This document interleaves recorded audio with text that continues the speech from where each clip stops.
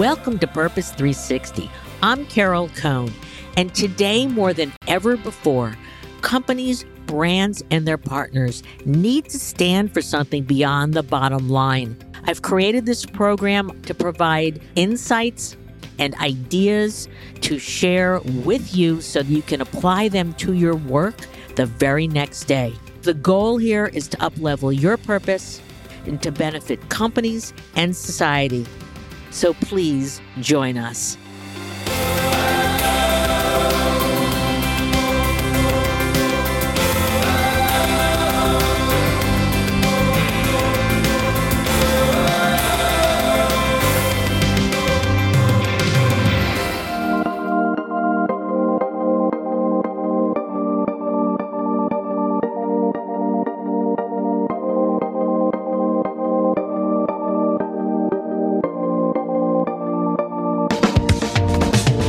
The United Nations Sustainable Development Goal number 2 is about hunger, and the goal by 2030 is to eradicate hunger around the globe.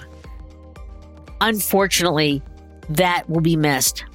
And our guest today, Dr. Charles Owuba, CEO of the not-for-profit Action Against Hunger USA, is going to talk about the state of hunger around the globe, that there's over 600 million people that will still be hungry by that date, 2030.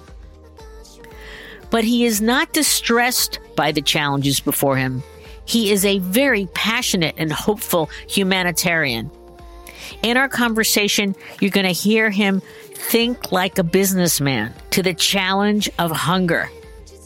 And he has profound insights for not-for-profit leaders, for potential corporate partners, for donors, that hunger can be addressed and should be eradicated in the decades to come. So join me for my conversation with Dr. Charles Owuba from Action Against Hunger.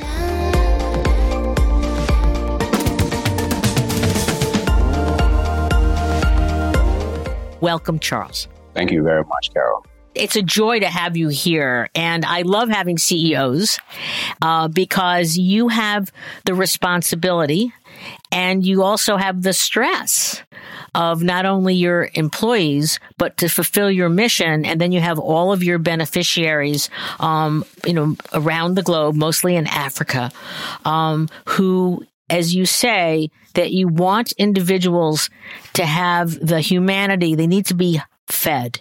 And if they can be fed and they have nutrition, then they can have the energy and they can have the drive to advance in their lives. But there also, you said previously that there's over, 690 million people around the globe that are hungry. So let's just talk about the hunger. I don't want to call it landscape because I think that's the wrong word, but what does hunger look like today in terms of the countries that you serve?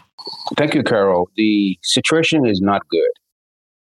It's not good because where we are today, we were hoping that the number of people who are actually hungry will reduce. Rather, it has gone up. So in terms of the landscape, it doesn't look good at all. Let me share some numbers with you. See, the United Nations publishes its, flagship report. It's called The State of Food Security and Nutrition in the World. The most recent report actually came in about 2 months ago. Within that report, the UN in 2015, all of us working with the UN, we decided that there should be zero hunger in 2030. This new report says that we will not meet that target of zero hunger in 2030. Now, as if that was not enough, rather, more than 600 million people will be hungry in 2030. So instead of reaching zero, now we are going to see additional 600 million people going hungry. It doesn't look good. It doesn't look good. You like to manage with big, bold goals. And I know that you had a vision to work with not just Action Against Hunger, but other hunger organizations, because you said that you have the tools to bring food, to help people. Can you talk a little bit about that consortium? Because we are confronted with big issues. And these big issues require bold ideas. It's not about being timid anymore. Because where we are today, our only solution is being able to be bold. And that means that we would need to be able to take to scale some of the evidence-based programs that we know that work.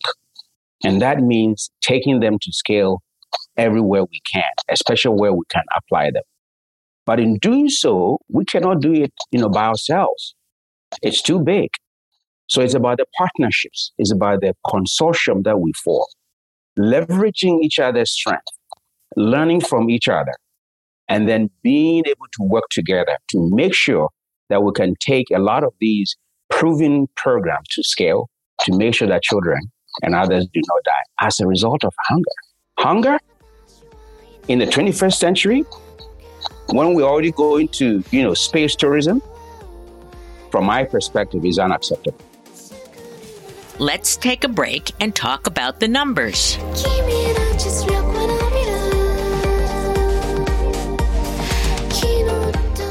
Action Against Hunger's consolidated global offices have an extraordinary impact around the globe. Here are their numbers. They were financially supported in 2020 by over 525,000 people. They raised over $580 million. They conducted 73 research projects. They employ over 8,300 employees globally. They distributed over $55 million in cash and responded to 66 emergencies. And I love this fact. They managed a global supply chain volume of over $153 million. They are a force to be reckoned with. Their goal is to eradicate hunger, with Charles leading Action Against Hunger USA, and his tremendous capability, humility, and openness to work with both his colleagues around the globe as well as other hunger organizations. I know that he will be a big contributor to bringing and solving that SDG goal to end hunger. It may be beyond 2030, but knowing his intentionality, it will get done.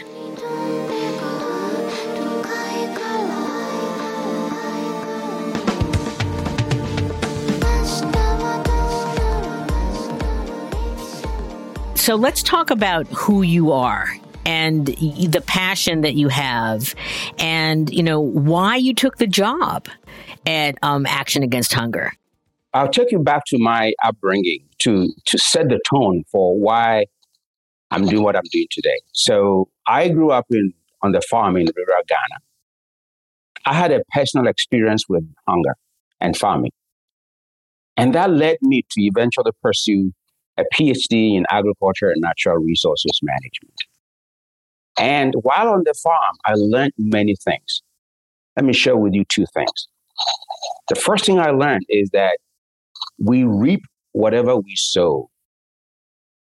See, whenever we took time to prepare the land and had good seeds, we had bumper harvests.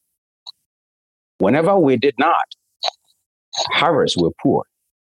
And this has stuck with me. I also learned while farming that timing is key in life because we depended on rainfall for our crops to grow.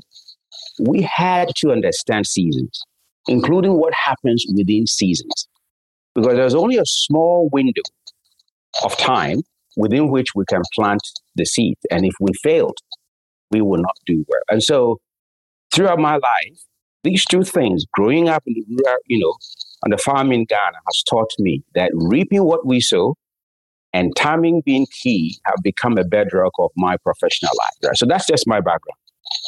I also want to say that I was drawn to Action Against Hunger because it is a purpose-driven organization that leads with data and evidence-based programs to innovate for impact. First, you see, because of my own experience with hunger, as I shared earlier, I believe no child should ever be hungry. That is what Action Against Hunger stands for. And second, and as you said from the beginning, my own academic and research background, I am drawn to data and innovation. And I am just thrilled when it is used to nourish children for life. So that's what Action Against Hunger stands for. And that's the reason why I'm here today, Carol. You know, I don't look at you as a not-for-profit leader. I look at you as a thoughtful, strategic business leader who happens to have a mission, which is to eradicate hunger, especially in children. And I love to hear you talk about using data, and also I love the innovation and the collaboration. I want to ask, when you brought those NGOs together, you must have had some look at you with great skepticism. Like, I can't work with Action Against Hunger. They're bigger than me. They're going to take over, what we're trying to do. How did you convince them? And I know you've got these great leadership skills. How did you convince them that working together was much more powerful than just being a singleton? As you said, it's a very complex, situation. But I think it goes to commitment, passion, and expertise. Commitment, because when individuals find in you that you are very committed and it's genuine, and they feel the passion to the point where it becomes infectious, and they also find that there's expertise, there's value, a lot of the barriers are broken.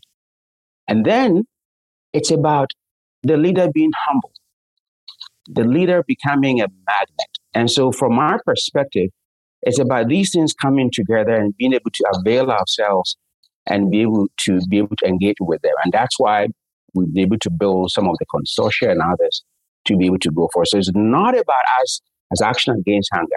It's about, if you may, the public good, the moral issue that we all have to tackle today. And I think when it comes to that, a lot of the people in our sector understand that.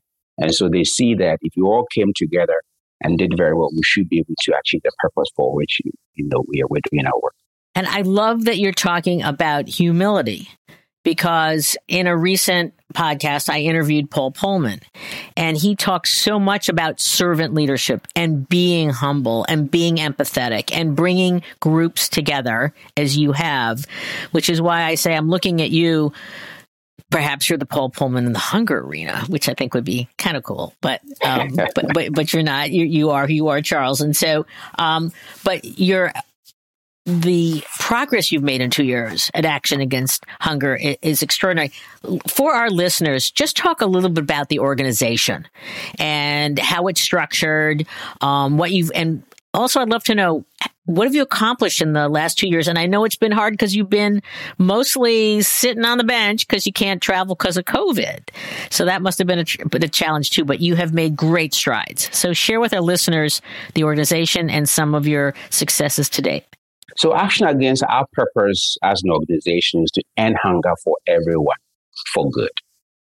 And where we are today, and given our experience, actually, we have more than 40 years of experience in this field. And because of who we are in our beginnings, we believe in data, we believe in research. We're among the first group of organizations to actually be able to develop what we call now as a ready-to-use therapeutic food. More than 40 years ago, a medicalized approach to be able to treat hunger.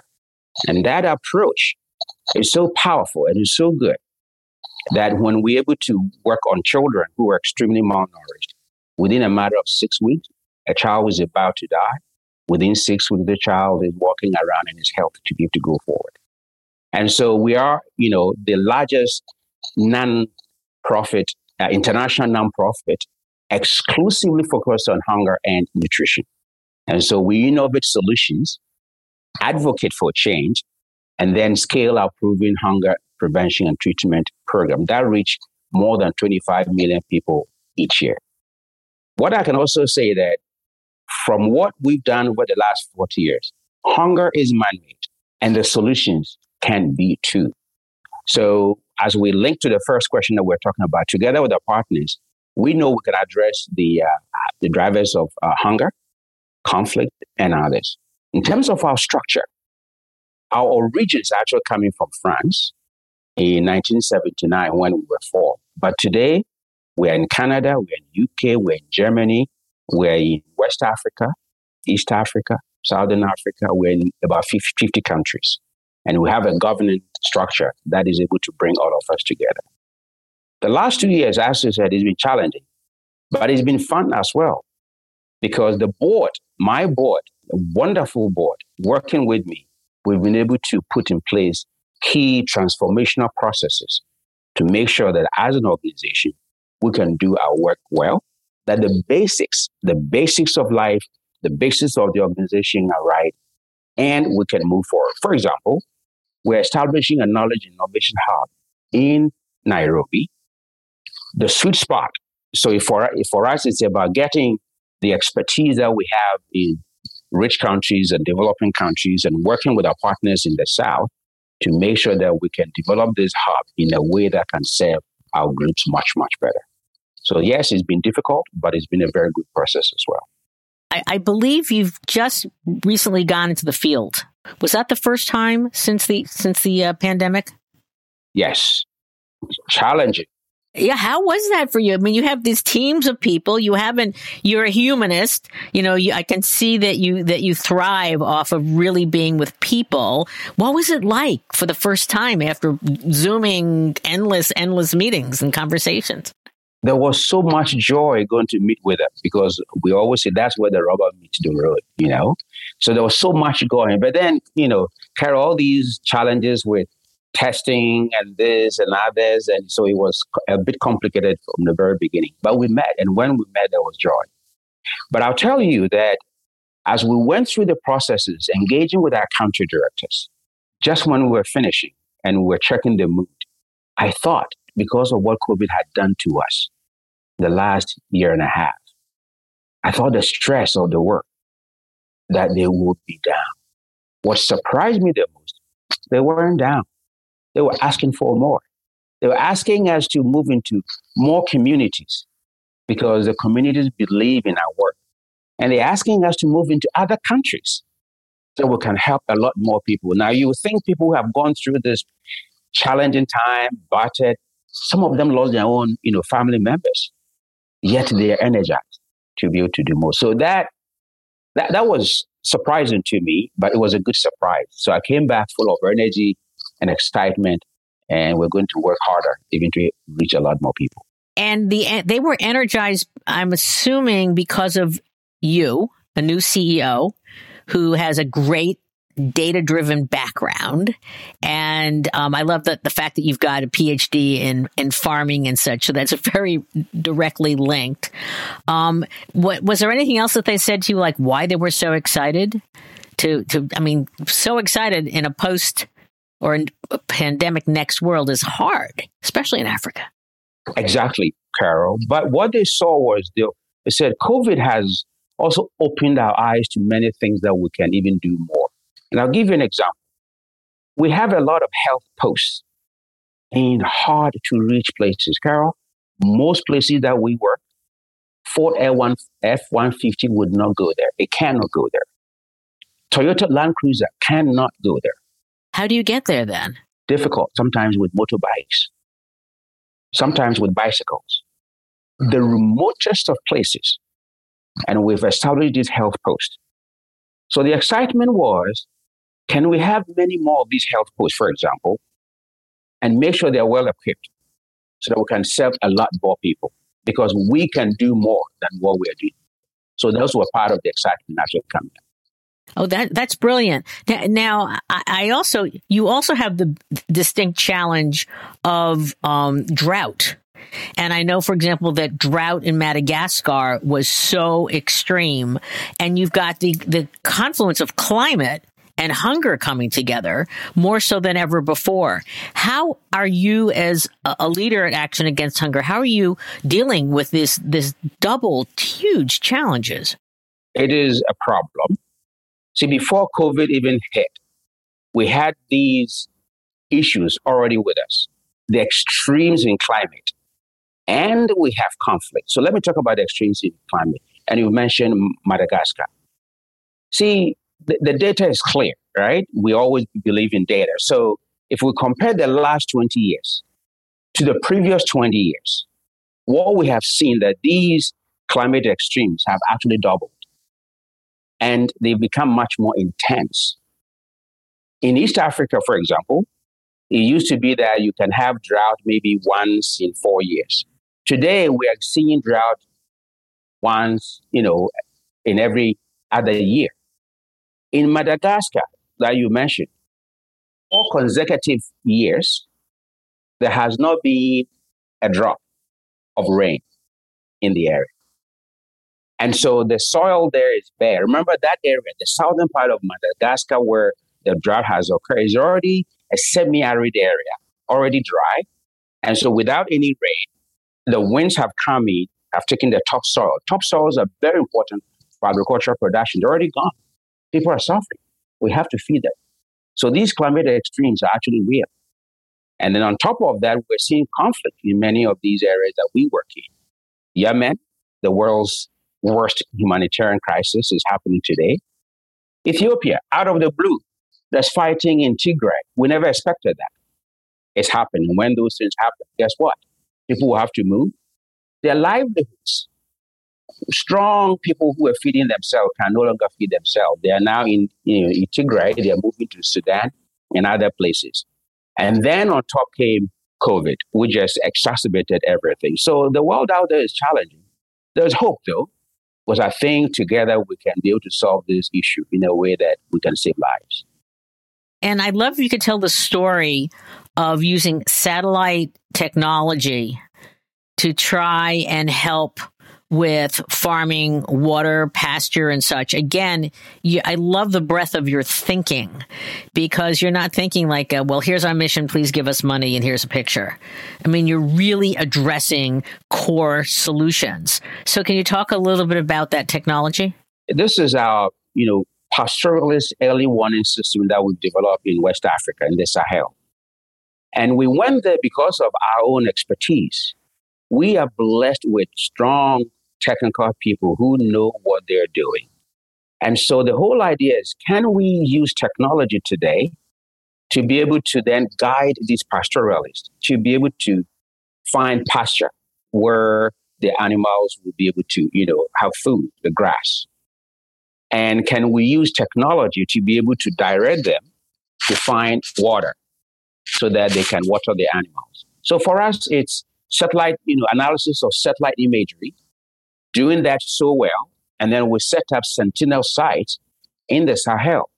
And so apart from the analysis that we were doing, we had information as well from the ground that we were triangulating to make sure that we sharpen those results and then sharing that information through radio systems and others. So we can guide the pastoralists to be able to go to these places to feed the animals and to go to water the animals. And I must say that if you live in the Sahel, you have to learn to be efficient. It's not a place where you just get up and walk about. Otherwise, you're going to die of exhaustion, dehydration, and heat stroke. So our farmers in there have found this to be very, very useful because we can guide them. They're much more efficient to be able to. So that's one of the things that we've done in the Sahel to help with our farmers as a way of preventing hunger from happening and that they can feed, their own, children.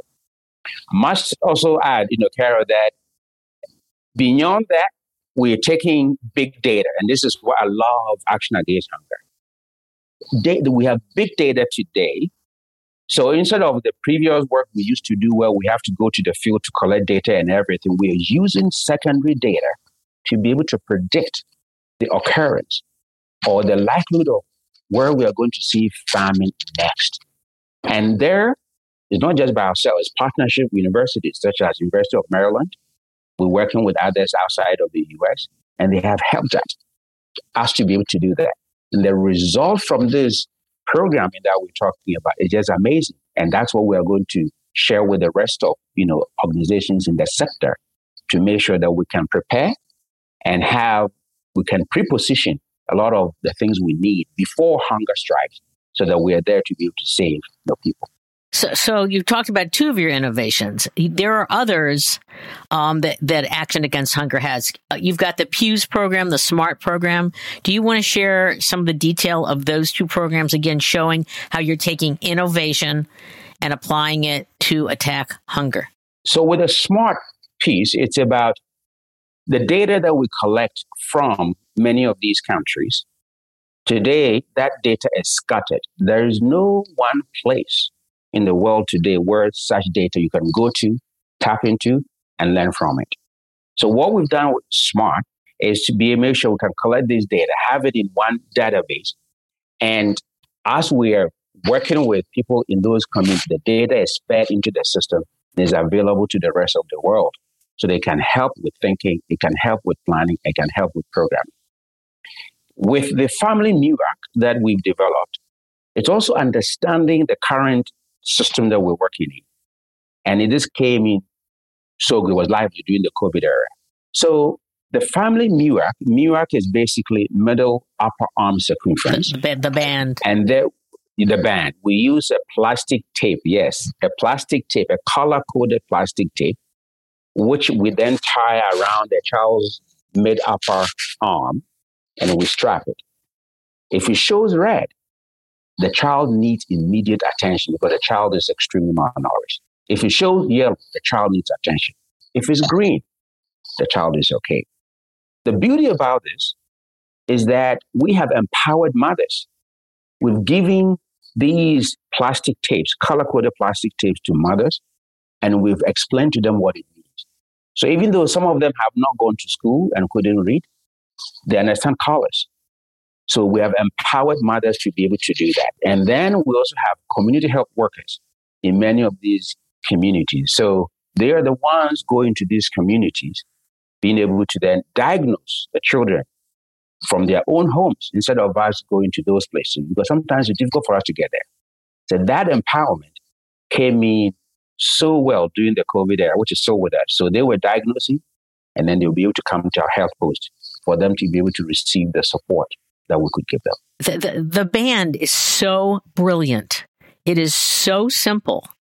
And it's just, to your point, anybody can understand it. It gives you a direct diagnosis really quickly, and then you could administer, medical help and supplemental food and things like that. So it's brilliant, and I love its brilliance and its simplicity. In terms of staying relevant, fortunately, many not-for-profits, they're all, they're on, I watch CNN constantly. So they're all, making they're asking for money, and they're showing these very sad faces of puppies or whatever. How do you keep hunger relevant, in a world where, the attention span for people, is getting shorter and shorter? Hunger has been with us, for a while. It is still with us, but we believe that there's a way that we can resolve it. So in terms of where we are today, given all the challenges that we have in the world, our purpose is even much more important today than it was yesterday. And as I said earlier, the UN report and what it is telling us, this is dire situation. It's only 9 years away, and we're not going to be able to meet the zero hunger that we're talking about. The numbers are going to go up. But that's 9 years away. But let me even share with you today what is happening. As we speak, Carol, 43 million people living in 23 countries are on the brink of famine. And guess what? Every year, 2 million children die of hunger-related causes. 2 million children every year. Now, the significance of this, right? So you have our X chromosomes and Y chromosomes coming together for us to have a human being. But within that is a talent that is within it. And so for every year, human beings, the world losing 2 million children, that talent pool is lost. Whatever was going to be available to the world is already gone, and we cannot afford to do that. So our purpose today is much more important than where we were even 10 years ago. The numbers are going up. Let me also add that our purpose is even much more relevant today because it is also the foundation upon which we know the whole society thrives. Why do I say that? We now live in an interconnected world, right? So you have corporate America, corporate UK, Australia, moving across boundaries, moving into many of these areas to be able to have businesses. The world is all interconnected.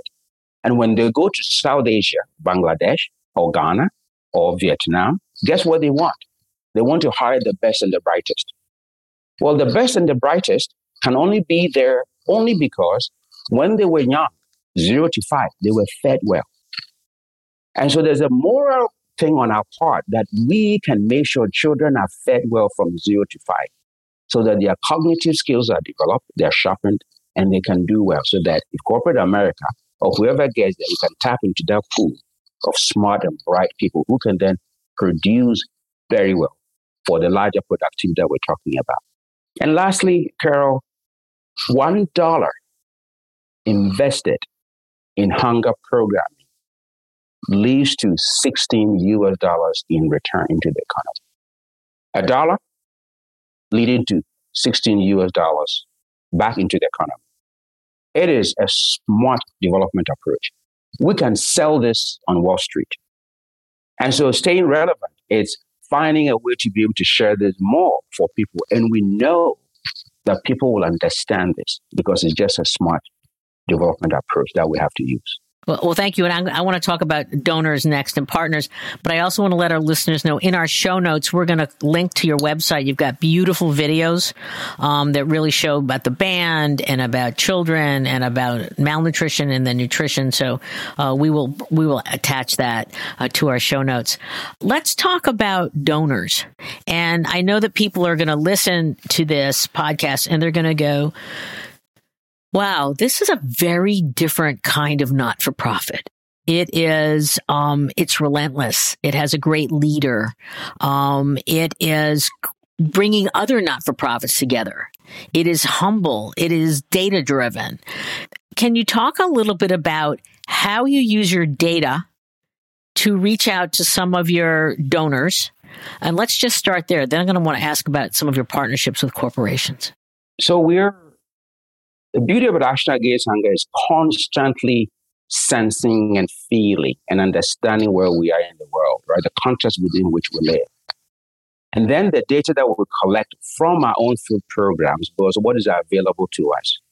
Bringing all of that together, synthesizing the data, making it easier to be consumed by anybody. And then being able to share that with our donors and with our partners.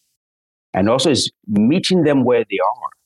Sometimes in our sector, we can become so verbose and so technical, people don't even understand it. But bringing it, making it simple for them to be able to understand and letting them know that despite their challenges, there's also hope.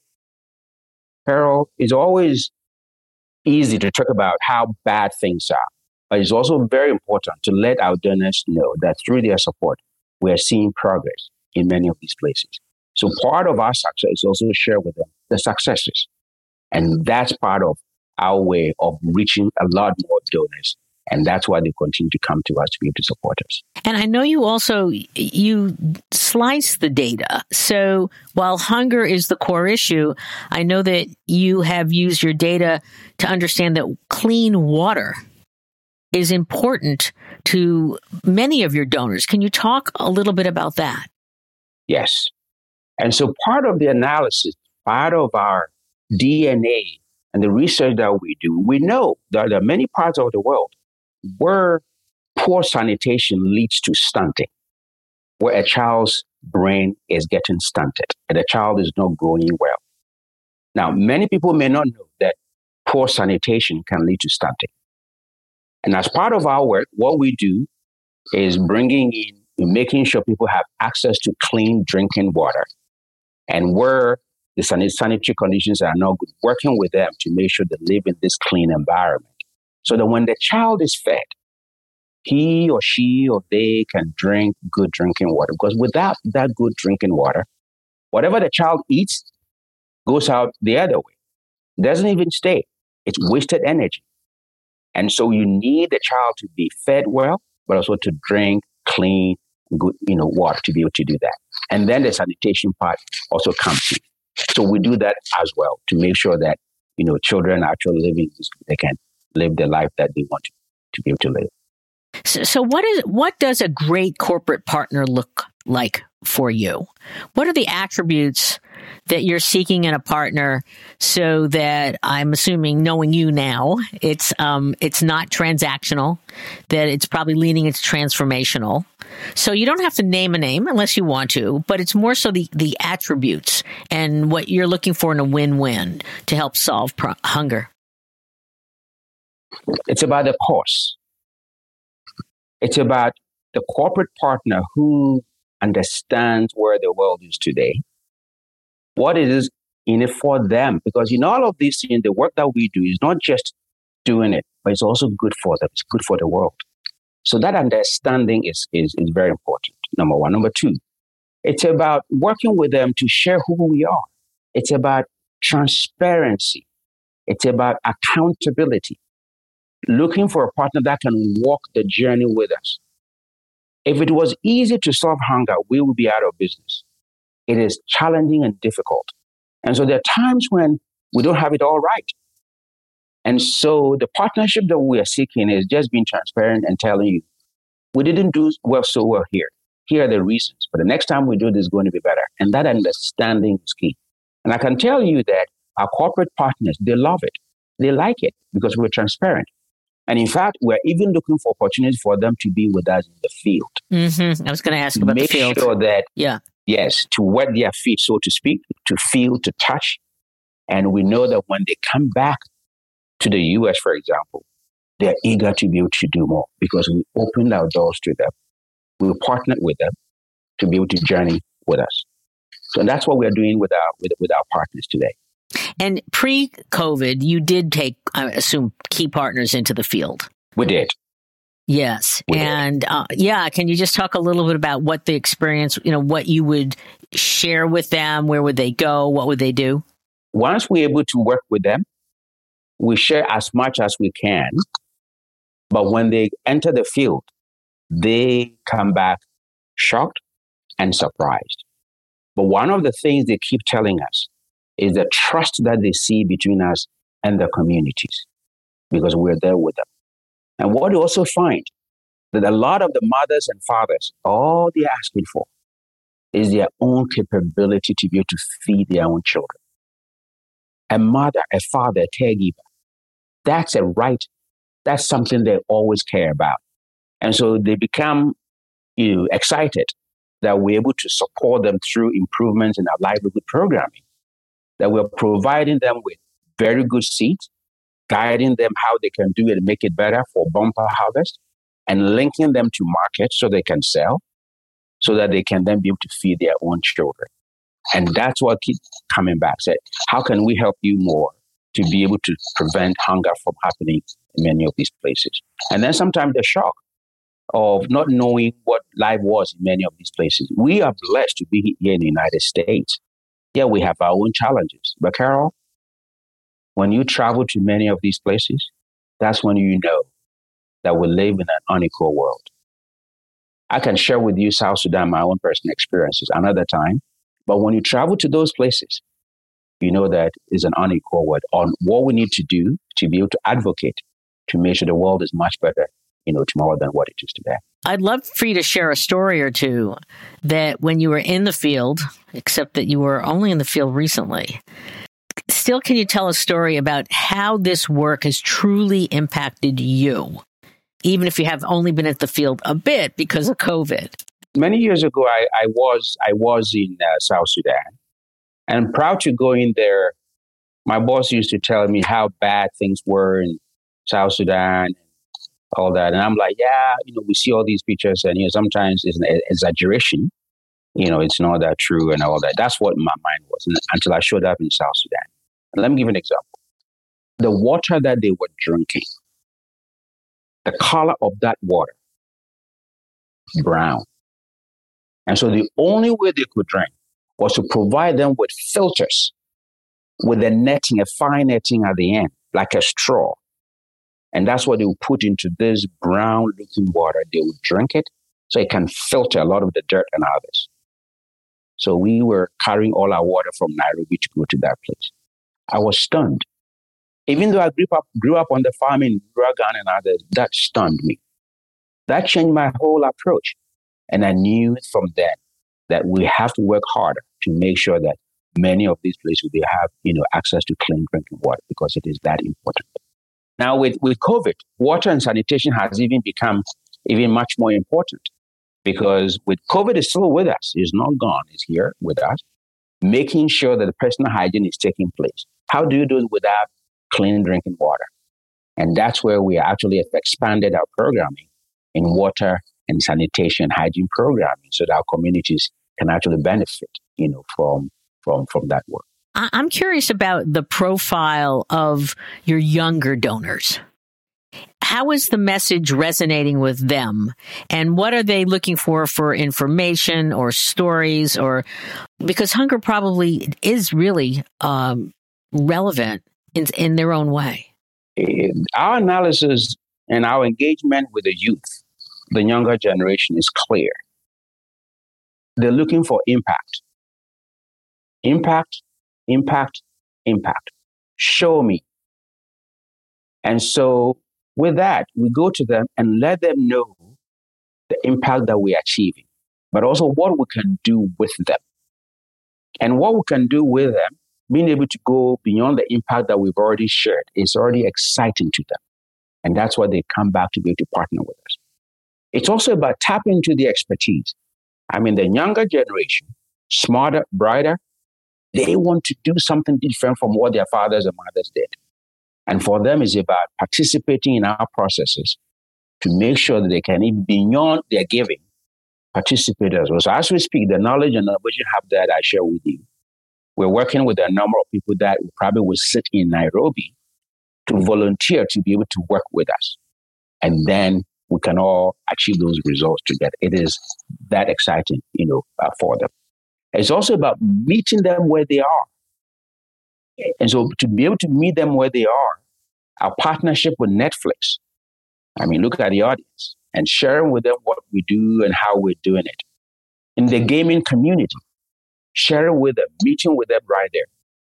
We're talking about the cryptocurrency communities, sharing with them. I remember a discussion, one of the meetings that I attended with them, to let them know who we are and what we can do together. For me, it's about being modern, meeting them where they are, but also exciting them that it is possible and letting them know that through their support, there is hope. These are such great insights, and you have such an open mind versus perhaps some other NGOs that are just trying to stay in the current way they do things. I would love for you to share with other NGO leaders, what are the 2 or 3 most important things they should be embracing in a COVID next world for their organizations? It may not be in hunger, it may be in another arena. If you look at COVID and where we are, I think one of the things I will share with them, it's about partnerships today. We can't do it alone. And so to my, colleagues, it's about partnering well. It's also about building trust in the communities that we work in. Because once that trust is established, they can then absorb whatever we're sharing with them. It's about coming down to their level, feeling them out, and being with them. That matters. You see, when you walk into a community and you look too different and you appear as if you're coming from space, you're not acting as a magnet to bring people to you. And I say so because the very first impression they have of you is what stays with them, because we never get a second chance to make a first impression. And that's the reason why when we go into these communities, we need to be able to embrace them and work with them. And part of the reason is that whatever we are resolving, right, in the case of hunger, we will have to be able to change a mindset. And changing that mindset also means that people will believe what we're telling them. And if we look too different from who they are not absorbing it. Because we know, and I know, that whatever we allow to permeate our brains, Whatever we allow to occupy our brains will end up ruling us and actually determining who we are. And so before that takes place, it has to be the right information getting into the people's brains so that we can work together and to be able to reach the end that we're all seeking together. It's about that humility and understanding and trust. I love it. I love humility, understanding, and trust. What drives you and motivates you as a leader? It seems that this is very spiritual in nature. It is. My background to begin with, the finding a way to be able to give back to society because I've been privileged. Despite the difficult beginnings, I've been blessed with many things. At least when I was hungry, somebody gave a helping hand to help me out.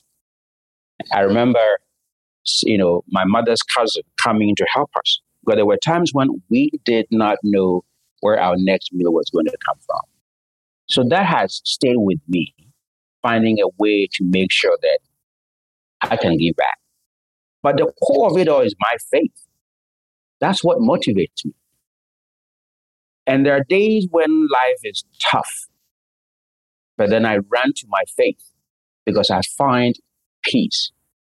And the reason I do so is that I know for sure that when all this is said and done, a day will come when I'll be asked a question.